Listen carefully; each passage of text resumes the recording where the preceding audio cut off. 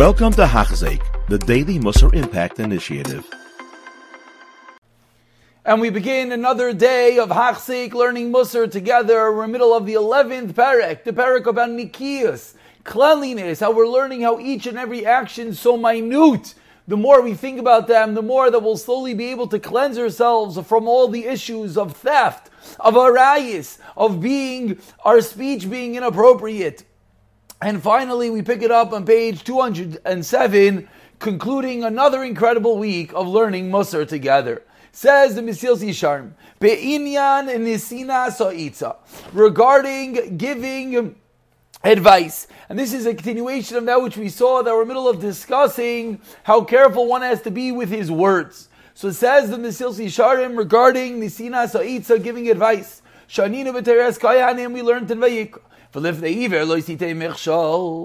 front of the blind, gotta be careful, no stumbling blocks. Someone who is blind, quote unquote, in a certain area, he doesn't know what to do, he's walking around, he needs help. If someone asks you, the daughter of so-and-so, is she allowed to marry a kain? We know there's interesting halachas, unique halachas who a kain is allowed to marry. And you know. But don't say, Kishira, yeah, you can marry. But it's really not true. Or someone comes over to you, some advice, business or something. You got to be careful. You always have to give advice which is what's best for him. Don't tell him, sell the field and buy a donkey. I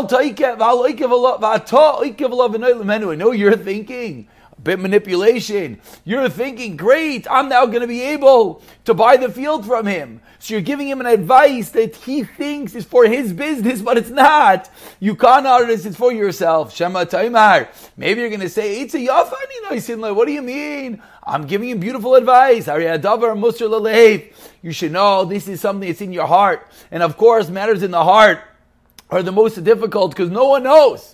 But God knows. You should be fearful from Hashem. What do we learn from these two examples? Whether it's something which could have interest to you, like the second case, the business advice that you could personally benefit from, or it's something that has nothing to do with you. Whether this daughter could marry a kain has nothing to do with you. Still, you have to answer appropriately, clear, pure, zachan barer, a truthful answer. Continues the Mesilas Yesharim, and you should see Sham the Torah in its infinite wisdom went into the underlying motives that plunge the depths of the motive of the brain of the swindler. For in the Isser, we're not dealing with fools who give advice that everyone knows. If you give advice that everyone knows is shtuyot, everyone knows is stupidity, of course he's not going to listen to you. We're dealing with someone, he's shrewd, he knows how to say something that sounds okay. Sell your field for the chamar or vice versa. Who gives advice and people think it's okay. It sounds like he's going to make a good profit. And that's the example that we're learning to teach us. Really? You're not doing it for his good. You're doing it for your own good. Therefore the Chachamim said, you're going to say, oh no, it's a good Eitzah.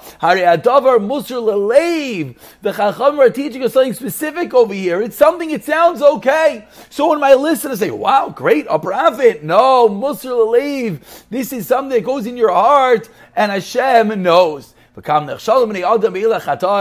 Ramchal, how often, how common is it for people to stumble in this regard, day after day, because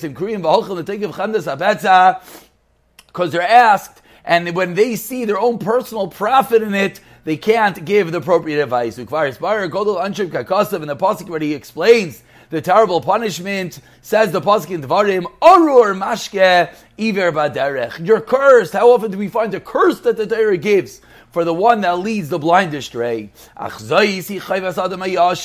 now, what's the Adam HaYashar? What's the straight? What's the upright person supposed to do? What's his obligation? When someone comes to ask you for advice, give him advice what you would do yourself. A beautiful litmus test. You want to know, is it good for him? What do you do that yourself? Without anything. Don't think about anything other than that detail. Don't think about anything but for the welfare of him. Don't think about yourself and don't think about your personal gain. No. What is best for him? However good or far-fetched it might be. Who has a glass of Eitzah, and let's say that you're giving him advice and it causes you harm. He asks you for advice and you give it to him. What's best for him? But that thing that's best for him is harmful for you. Then you have one of two things you could do. If you're able to point out to one seeking advice and tell him what would be better for him, you should tell him. But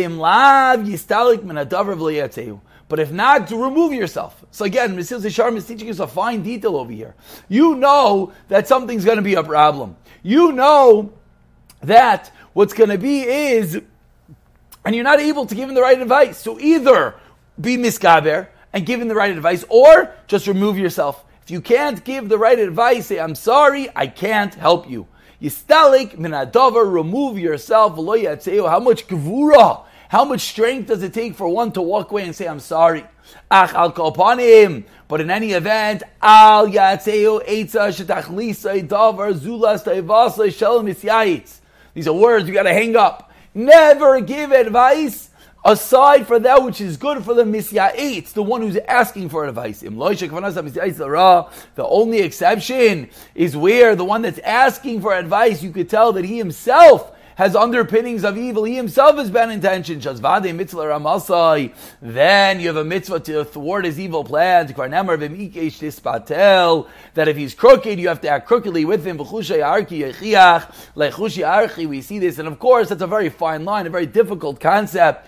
That you know he's doing something, so you're going to trick him, but how powerful and how important it is to remember that when someone asks for advice, the only one thing you keep in mind is what is best for him. You have been listening to a shiur by Hachzeik. If you have been impacted, please share with others. For the daily shiur, please visit Hachzeik.com or call 516-600-8080.